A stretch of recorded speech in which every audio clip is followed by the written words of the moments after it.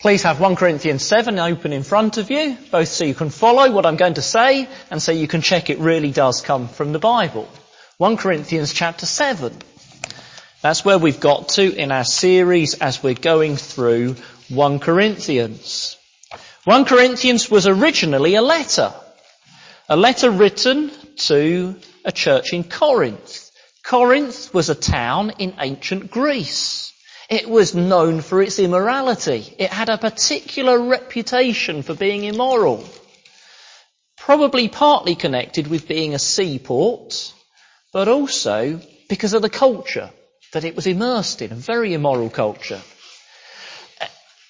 The Greek culture it had also had contradictory views of the body. The Greeks worshipped the body. If you know anything about the ancient Olympics or have seen Greek ancient statues, they worshipped the body. And yet at the same time they thought the body was unspiritual.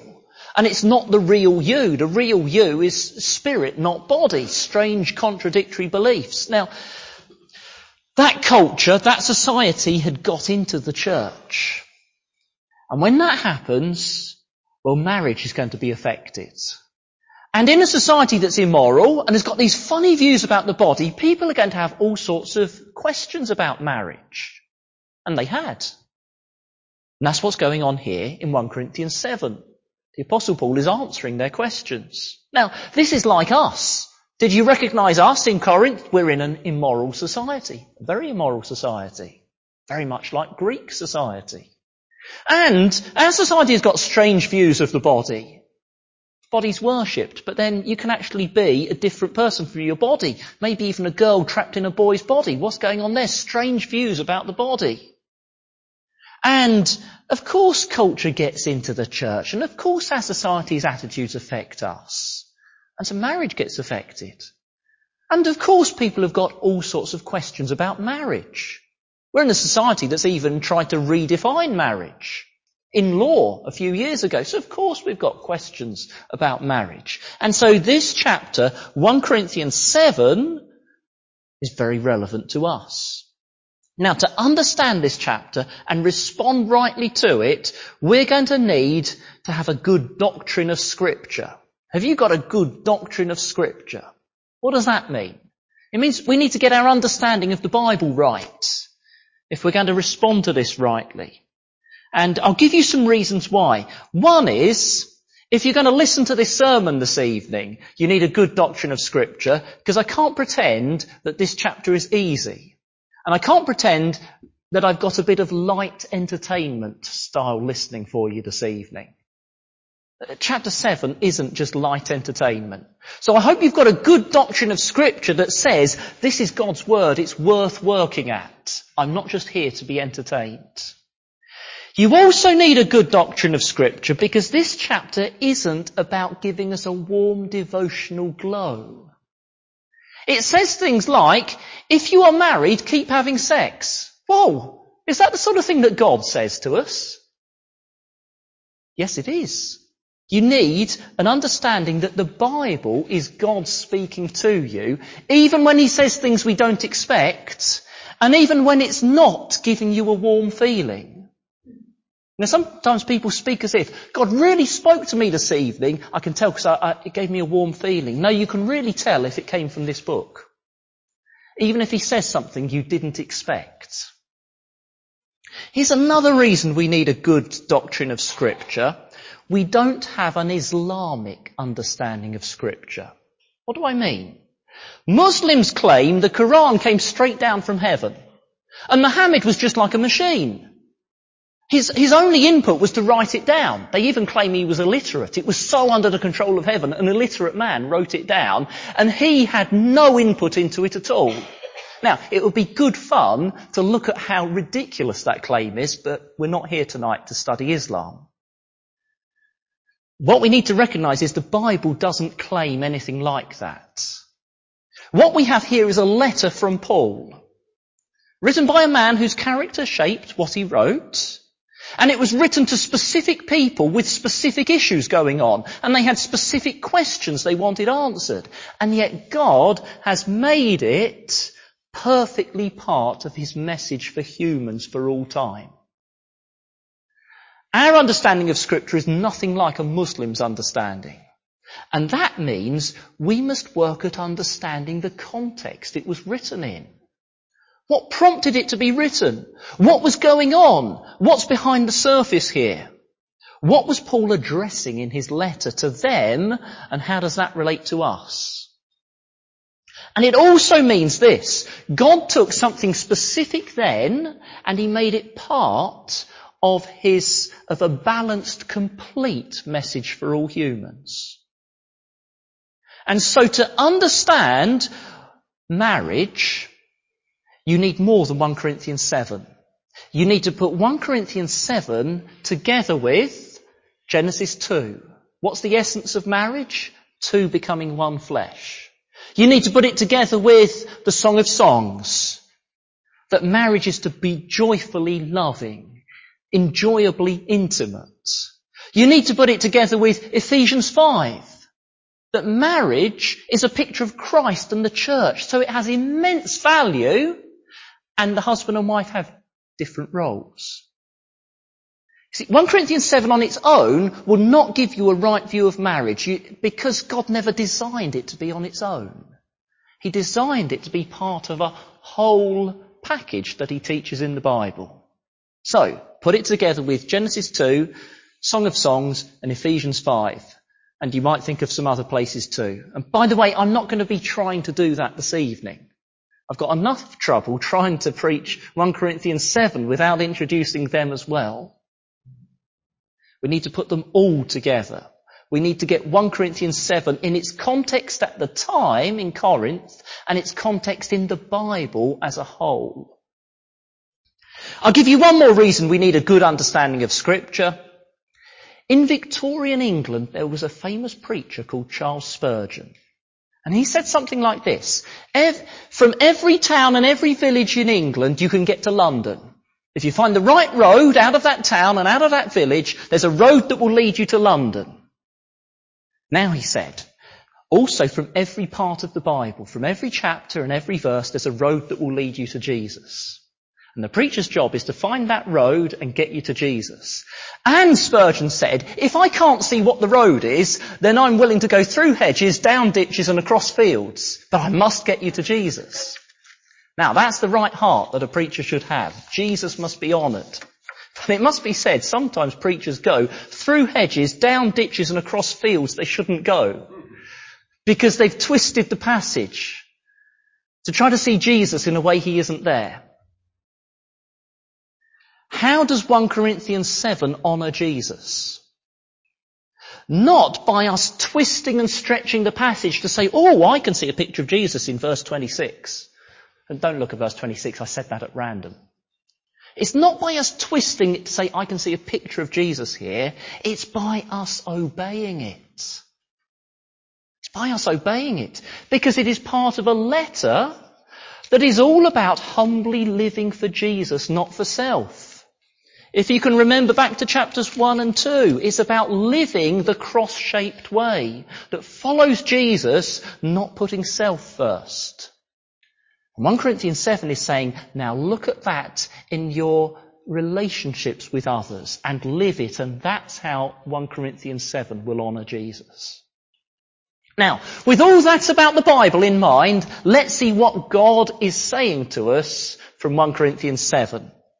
What I want to do is go through some specific situations in verses 1 to 16. But I'm not going to manage all the ones that are on the notice sheet, because I realised after the notice sheet was produced that there were too many there, and we would be here for a long time. Then we get a general principle that's been underlying the whole chapter. That's in verses 17 to 24. It's been underlying all the stuff about marriage, but it's bigger than marriage. So this is not just this evening for married people. I think you'll see that fairly quickly. There is a principle that's bigger and broader than marriage, and there are lessons here for all of us. So, let's first of all have some specific situations in verses 1 to 17. The first one is, to the married, stay living as married. This is verses 1 to 6. To the married, God says, stay living as married. Now, the Corinthians had written to Paul. Do you see that in verse 1? Now for the matters you wrote about. They'd written him a letter. And they'd clearly asked him a load of specific questions because chapters 7 to 10 are answers to questions they'd written to him about. And he starts by quoting them. Verse 1, now for the matters you wrote about, it is good for a man not to marry. It would be helpful to have quotation marks around that because he seems to be quoting their letter. Except we need to get the translation right to get everything else right. Now, I've read to you from the old New International Version. If you've got the New International Version, if you can follow that, I think that gets the translation right. And my one puts the right translation in a footnote. It says, it could be translated, it is good for a man not to have sexual relations with a woman. And that's correct. It's good for a man not to touch a woman. Which wasn't about marriage. It was about sexual relations. You see, some in the Corinthian church were reacting to the immorality around them. We live in a terribly immoral society. Then they laid on top of that, they had a funny view of the body. The body's a negative thing. Anything to do with the body's a negative thing. And their reaction was, sex is unspiritual. It's best not to do it. And they wrote they wrote to Paul about that. Are we right in thinking it's better for a man not to touch a woman at all? It seems married Christians were refusing to engage in sex. Now, this might look totally irrelevant to us, because we live in a sex-obsessed society. You might think, well, our problem is not that, it's the opposite. But not so fast. Because sadly, church history has been like a pendulum. You've seen a pendulum in a grandfather clock? And it's tended to be, it swings one way, and the next thing you know, it's swinging the opposite way. Church history has been full of reactions and overreactions. So let's not think that we're necessarily going to be at this extreme forever. And on top of that, surveys claim, I don't have a clue if they're accurate, but they claim while we live in a sex-obsessed society, actually less sex is happening. And especially in marriage, less is happening. Now that makes 1 Corinthians 7 very relevant to us. If those surveys are right and we live in a sex-obsessed society, we exactly need this. So, what is Paul's answer to them? It's in verse 2. Verse 2, but since there is so much immorality, each man should have his own wife and each woman her own husband. Except we've got to get our translation right. Sorry, I don't usually comment on this sort of thing because we do have good, reliable translations of the Bible. But there's a little thing here makes a difference. It actually says each man should keep having his own wife and each woman should keep having her own husband. What does it mean to keep having? Well, it's a euphemism. And again, it's about sex. You see, the Bible talks about these things tenderly, gently, not like our society, crudely. It's a phrase for the husband and wife keeping up their sexual relations. Verse 2 isn't telling everyone to get married. In fact, we'll find in a short while that the Apostle Paul is very positive about being unmarried. It's telling married people, stay living as married in its full sense, including sexual relations. It's not bad, it's not dirty, it's not unspiritual. Now, there's a practical reason why Paul was saying this. It's almost certainly why, back in chapter 6, do you remember a couple of weeks ago we found the men were going to the prostitutes? It's almost certainly because the wives were saying, we're too spiritual for sex. And Paul is saying, that's not spiritual, that's disastrous, it's provoking sin. So husbands and wives get back together. But there's also a more positive reason hidden in verses 3 to 5. A more positive reason. Behind verses 3 to 5 is this principle. Husband and wife, you belong to each other. You belong to each other. I'd forgotten I was going to do this again, comment on translation. Verse 5, here we go again. That do not deprive each other is more literally do not defraud each other. He says to the husbands and wives who are refusing to engage in sex, he says, don't defraud each other. Now, when do you defraud someone? What is fraud? If you do benefits fraud, what are you doing? You're taking something that's not yours. It should belong to someone else, and you're taking it. And verses 3 to 5 is saying in marriage you belong to each other. So don't defraud your spouse of what belongs to him or belongs to her. So he says in verse 4, the wife's body doesn't belong to her alone, but also to her husband. And all the people in Greek culture nodded their heads and said amen, because that's what they all believed. Yes, of course, the wife is the husband's property, they believed. But then the Bible does something radical, and it says, and this is symmetrical. It's the other way round too. The husband belongs to the wife. He's not his own person. He belongs to his wife. The husband and wife are put completely on a level in these verses. It's completely symmetrical here. And it's pretty radical. Well, it's very radical for their day. And radical too, both are seen as having sexual desires. But the important point here is marriage is each belonging to the other, each giving themselves for the other. And sex is a physical expression of that, but it's something bigger than that. It describes marriage as a whole. It's one person belonging to the other and giving themselves for the other.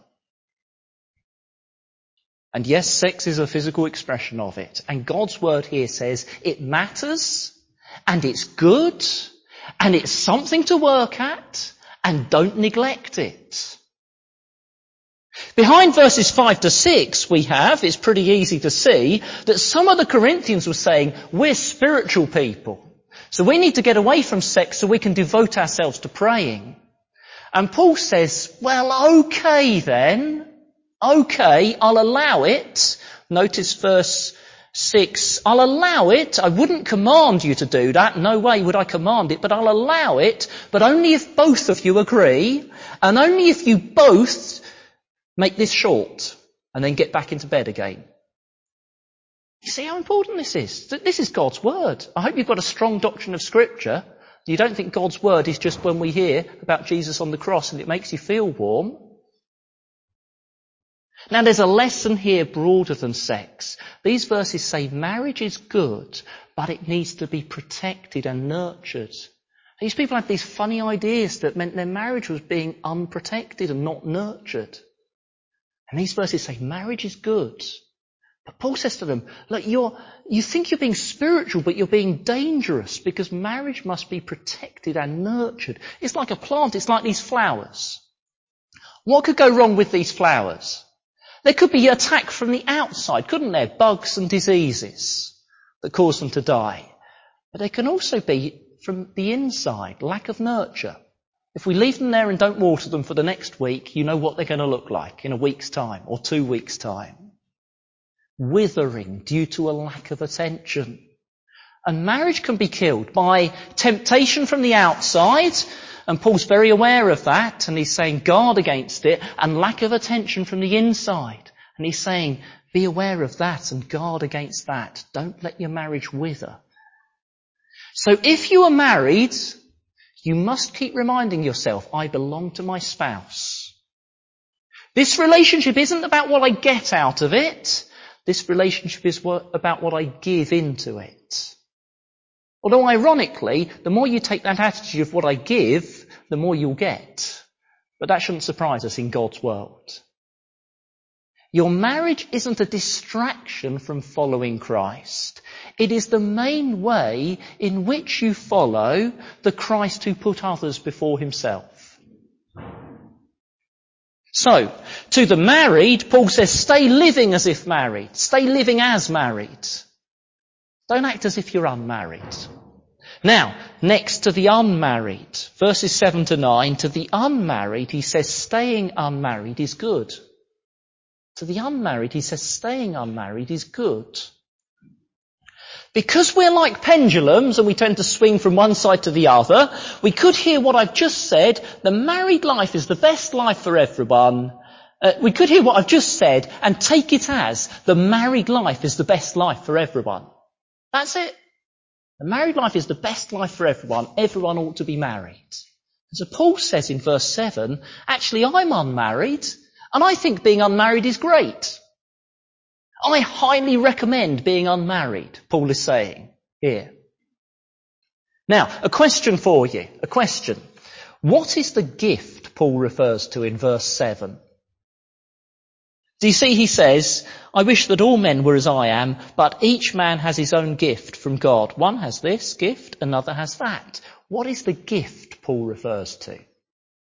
Now, I haven't asked people to answer up in services recently with questions, but I'm not going to on this one because it's difficult and controversial. And I'm not sure what the answer is.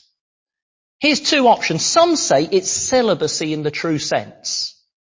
Some are able to be unmarried without it bothering them, without a great desire to be married. So some say it's that. Paul had this gift that he wasn't bothered about a desire to be married. He was quite comfortable with being unmarried. Maybe that's the gift. Some say, no, it's not that. It's just your marital status. If you are unmarried, whether you're happy about it or not, whether it is for this next year or the rest of your life, that's God's gift to you at the moment, being unmarried. And if you're married, well, that's God's gift to you, being married. And if you become unmarried, sadly widowed, well then being unmarried becomes God's gift to you. Do you see? They're saying just what state you find yourself in is the gift. Others say no, it's whether you've got this gift of being able to be contented with it. Now, which do you reckon is the gift? I'm sure there'll be different opinions here. I don't think it matters that much which you think it is. I don't think it matters that much as long as you take the attitude of verse 8 and 9 and the rest of chapter 7. And the attitude here is, being married is good, but in a fallen world it has difficulties. And being unmarried is good, but in a fallen world it has difficulties. Do you see? Now, that's fairly straightforward. That might seem just really obvious, but often it's treated this way. Being married is good and being unmarried is a difficulty. Being married is good and being unmarried is a problem. But the message of chapter 7, and we'll see this, God willing, especially when we get on to verse 25 onwards, next week or the week after, the message is being married and unmarried are both good, and in a fallen world both have difficulties.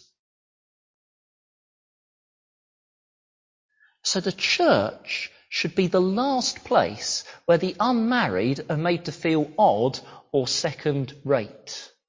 I hope that's obvious. Why should it be obvious in the church? The church is the last place. Well, because who is the human being that we most admire and we most look up to and we most think of as the perfect person and complete person? Oh, Jesus Christ, who was unmarried.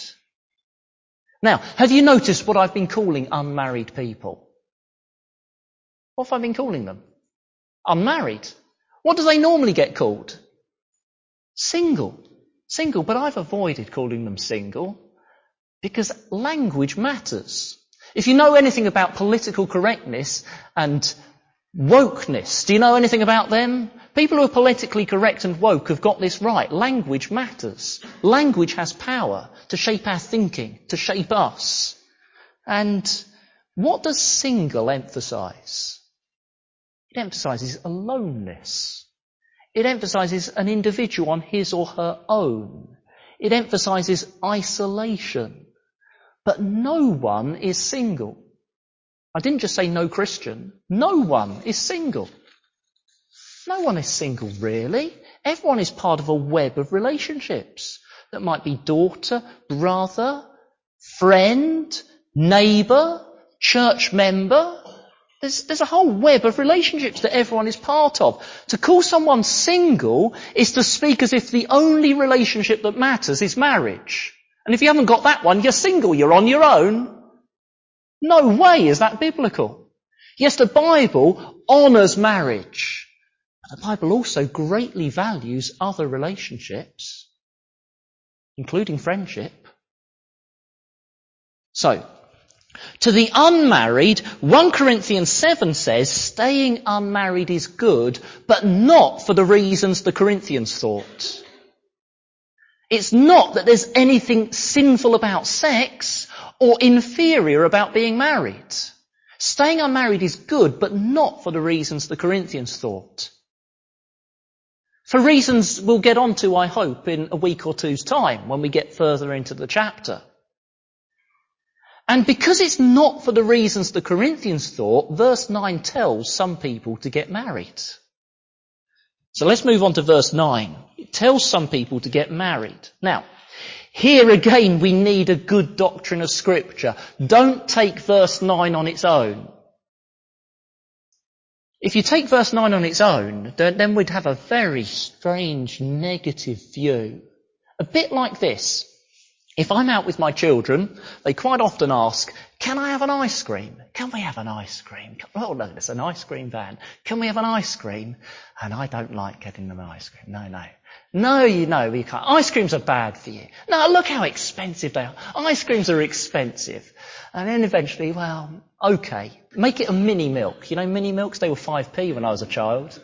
Oh, okay, maybe you could have a cone, but no flake in it. In other words, it's a grudging yes. If you really must, okay, a grudging yes. Verse 9 could look like that, couldn't it? Look, marriage is not a good thing. If you're married, that's really second rate. The spiritual people are the unmarried. But if you really can't help it, and if you really must, okay, you could get married. That's what would happen if we took verse 9 on its own. But we've got to remember it's part of the whole Bible. A whole Bible that tells us marriage is good and marriage is honourable. And the very first command that God gave to humans, do you know what it was? The very first thing he told them. Be fruitful and multiply. That's an interesting one when you think what that required. And that's God's command. And you've got to remember the rest of the Bible in this way as well. That marriage isn't the way to stop sin. Verse 9 isn't saying, if you can't stop sinning, get married to stop your sin. Because marriage is not the way to stop sin. New life in Jesus with the Holy Spirit controlling you is the way to stop sin. So don't get married just to stop yourself sinning sexually.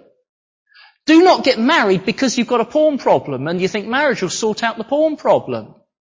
I speak bluntly because I take it that we're all realistic that this sort of thing goes on in churches. Don't do it. You must have a better reason for marriage than that.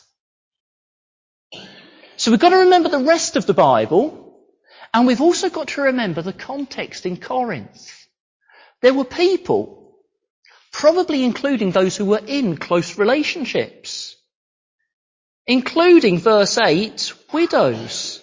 And there's controversy about whether the word for unmarried means widowers, male widows. People in close relationship avoiding marriage because they thought that's inferior and that's unspiritual. So I won't get married because I want to be a superior sort of Christian. I want to be a spiritual Christian, so I won't get married. But then as a result, they were falling into sexual sin. Probably, as chapter 6 tells us, going to the prostitutes. Because, I've got another translation issue. Verse 9 doesn't literally say if they cannot control themselves. It says if they are not controlling themselves. To get the picture, there's these people here, maybe they've got a close relationship, but they think marriage, no, that's not as good as being unmarried. Yeah, that's a bit dirty, but then they find they can't stop themselves and they're avoiding marriage because they think they'll be more spiritual, but they're actually being more sinful. Because one thing is for sure, you don't serve God by falling into sexual sin. And so verse 9 says to them, look, there's nothing inferior or unspiritual about being married. Get on and get married. Now, if you look at the notice sheet, we've got two more specific examples to go, but I'm going to jump them because we've run out of time to cover all of verses 1 to 24. And I really want to make sure I get the general principle that's behind all of this. So I want to give you the general principle from verses 17 to 24, and maybe next week we'll come back to this first half of the chapter. and consider some more. So there's a general principle in verses 17 to 24, and it's behind all the specific examples in verses 1 to 16. And I'll try to illustrate it like this. When I used to be in Zambia, I used to spend quite a bit of time driving to visit schools for miles around the area that I would stay in. Really enjoyed visiting schools. And it was nothing like driving in the UK. What do you think a road looks like? Black, tarmac and smooth, probably? Yes? Well, the roads weren't black, they were reddish orange. And they weren't tarmac, none of them were tarmac. And they were definitely not smooth. Yeah, Richard and Wilbur know about this, don't you? They're not smooth. No? And so you'd be driving down this dirt track full of holes. The rainy season had carved it into a whole load of curves, bumps and ditches. And as you drive along, you'd always think, oh look, the road is smoother over on the other side. So I'd go over onto the other side and you drive along a bit. And you think, oh no, the road is smoother over where I was. And you drive over that side. I reckon I must have driven double the distance I needed to, always thinking. And we would say to each other jokingly, the road is always smoother on the other side. By the way, there's basically no traffic, so you can choose what side of the road you want to be on. No having to stay on your own side. The road is always smoother on the other side. Now, that was the attitude behind these marriage problems Paul is dealing with. Isn't that so often our attitude? The road is always smoother on the other side. And that's the attitude here. So, for example, behind verses 1 to 6, the married are thinking, I could serve the Lord better if I was unmarried, so I'll act like an unmarried person. Or, behind verses 10 to 11, I'll even leave the marriage. So I'm free from all the distractions of a married life and I can serve the Lord better if I was unmarried. Behind verse 8, it's people, unmarried people, thinking life would be so much better if I was married. Yeah. The road is always smoother on the other side. Behind verse 9, the boyfriend who's finding it hard to stay pure with his girlfriend, thinking I would be a so much better Christian if I was like those people who don't struggle with sexual sin. If only I had their gift, I'd be a better Christian. The road is always smoother on the other side. And then, well, behind verses 12 to 16, you've got believers married to unbelievers thinking, how can I please the Lord when I'm married to a pagan who goes and worships an idol in the temple? Surely I'm totally polluted by my even sexual union with a pagan idolater. All of them are saying the road is smoother on the other side. And so verses 17 to 24, to all of us, God's word says, contentedly serve God in whatever circumstances he's put you. Do you see that? That's what it's saying to all those people. If you've got the green notice sheet, you might notice for every one of them it says stay, stay, stay. Contentedly serve God in whatever circumstances he puts you. Now again, we need a good doctrine of Scripture. To take the Bible seriously doesn't mean always taking every phrase literally. Hope you realise that. Otherwise you think Ephraim was a half-baked cake, because it says that in the Old Testament. Ephraim was not a half-baked cake. Not every phrase in the Bible is to be taken literally. That doesn't mean we're not taking the Bible seriously. The language of verse 17 shouldn't be taken too literally. In February, we baptised 4 people here. 3 of them are still going to school. And 3 of them live at home with their parents. If you took verse 17 literally, then they must never leave school and they must never leave home with their parents, because that's what they were doing when they were converted. And you should stay in the state you were in when you were converted. No, don't take it too literally. If you took it literally, you'd have to work out how, in verse 18, circumcised people might become uncircumcised, and that will cause you some problem. Taking the Bible seriously doesn't mean taking every phrase literally. We've got to look, what's the point that's being driven here? And the point is, be content with the circumstances God has put you in and work out how to serve him in those circumstances, rather than thinking, I would serve him if I had different circumstances. I could be a better Christian if only God gave me a different situation. Resist thinking the road is smoother on the other side. That's the general point here in verses 17 to 24. So please do not spend your time daydreaming how you would serve God if you lived somewhere else. Instead, work out how to serve him where you are.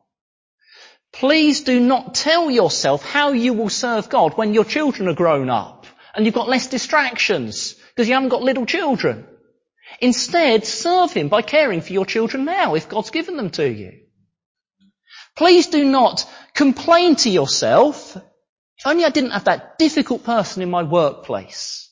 I could be a much better witness if it wasn't for that person who makes my life a difficulty in the workplace. Instead, be a good witness by how you relate to that difficult person. Please do not wonder why God gave you this physical difficulty. Maybe it's an illness. Maybe it's an aspect of old age and you think, surely I'd serve God better without it. Instead, clearly, God wants you to serve him by how you react to it. You see, if I were God, I wouldn't choose being a carpenter for years as the best life for the Lord of the nations. If I were God, I wouldn't choose being nailed to the cross and too weak to move as a way to save the world. If I were God, I wouldn't choose being hung half naked and having people laugh at me and mock me as a way to display the glory of God. But it's a good job I'm not God. Let's trust him to know best about our circumstances and contentedly serve him in whatever those circumstances are. Now we'll see next week, he does say to slaves, if you can get free, get free. And yes, he has said to some people in chapter earlier on about getting married. And he even has some things about marriages ending as well. We will see some details, maybe next week, God willing. But let's not think the road is always smoother on the other side. Serve God in the circumstances he's given you rather than spending your time wishing for other circumstances. I hope you got something helpful about being married or being unmarried from this chapter that's very specific.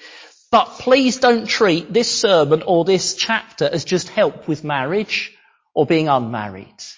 Because after all, the aim isn't us. It isn't all about us. In fact, that's why we tend to chop and change. That's why we think the road is smoother on the other side, because we tend to be focused on us, on self. 1 Corinthians 7 is part of a letter all about following Jesus. It's all about living for him, because, verse 23, you were bought at a price. What a price! The blood, the death of the Son of God. And you belong to him. It's all about living for him in whatever circumstances God has given you. So let's pray. Father, we thank you, you've given us human relationships. We thank you that no one is single. We thank you for friendships and for family in all its different variety of relationships, and for the church and for neighbours. And so we pray that we would value and be thankful for the relationships you've given us. Father, in a fallen world, there's so much difficulty and friction in relationships, and they're often the arena and the opportunity for so much sin. So please guard our relationships. Please restrain our sin. Please would obedience and love and wisdom be behind all of our thoughts and words and actions in our relationships. Please, Father, help us to see how to obey you in our circumstances and not be wishing for different circumstances.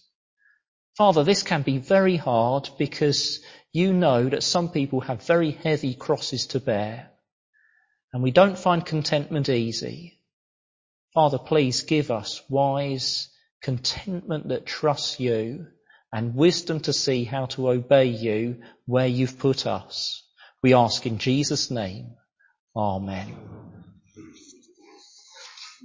Now, I wonder how many hymn writers wrote their hymns after having read 1 Corinthians 7.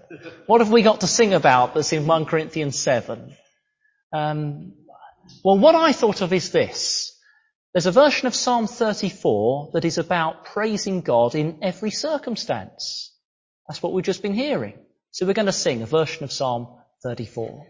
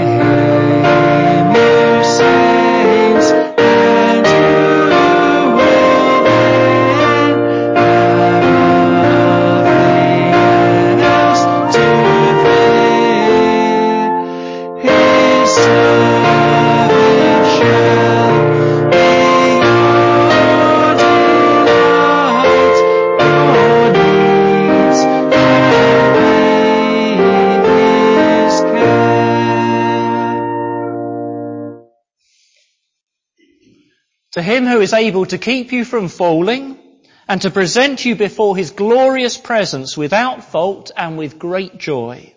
To the only God our Saviour be glory, majesty, power and authority through Jesus Christ our Lord, before all ages, now and forevermore. Amen.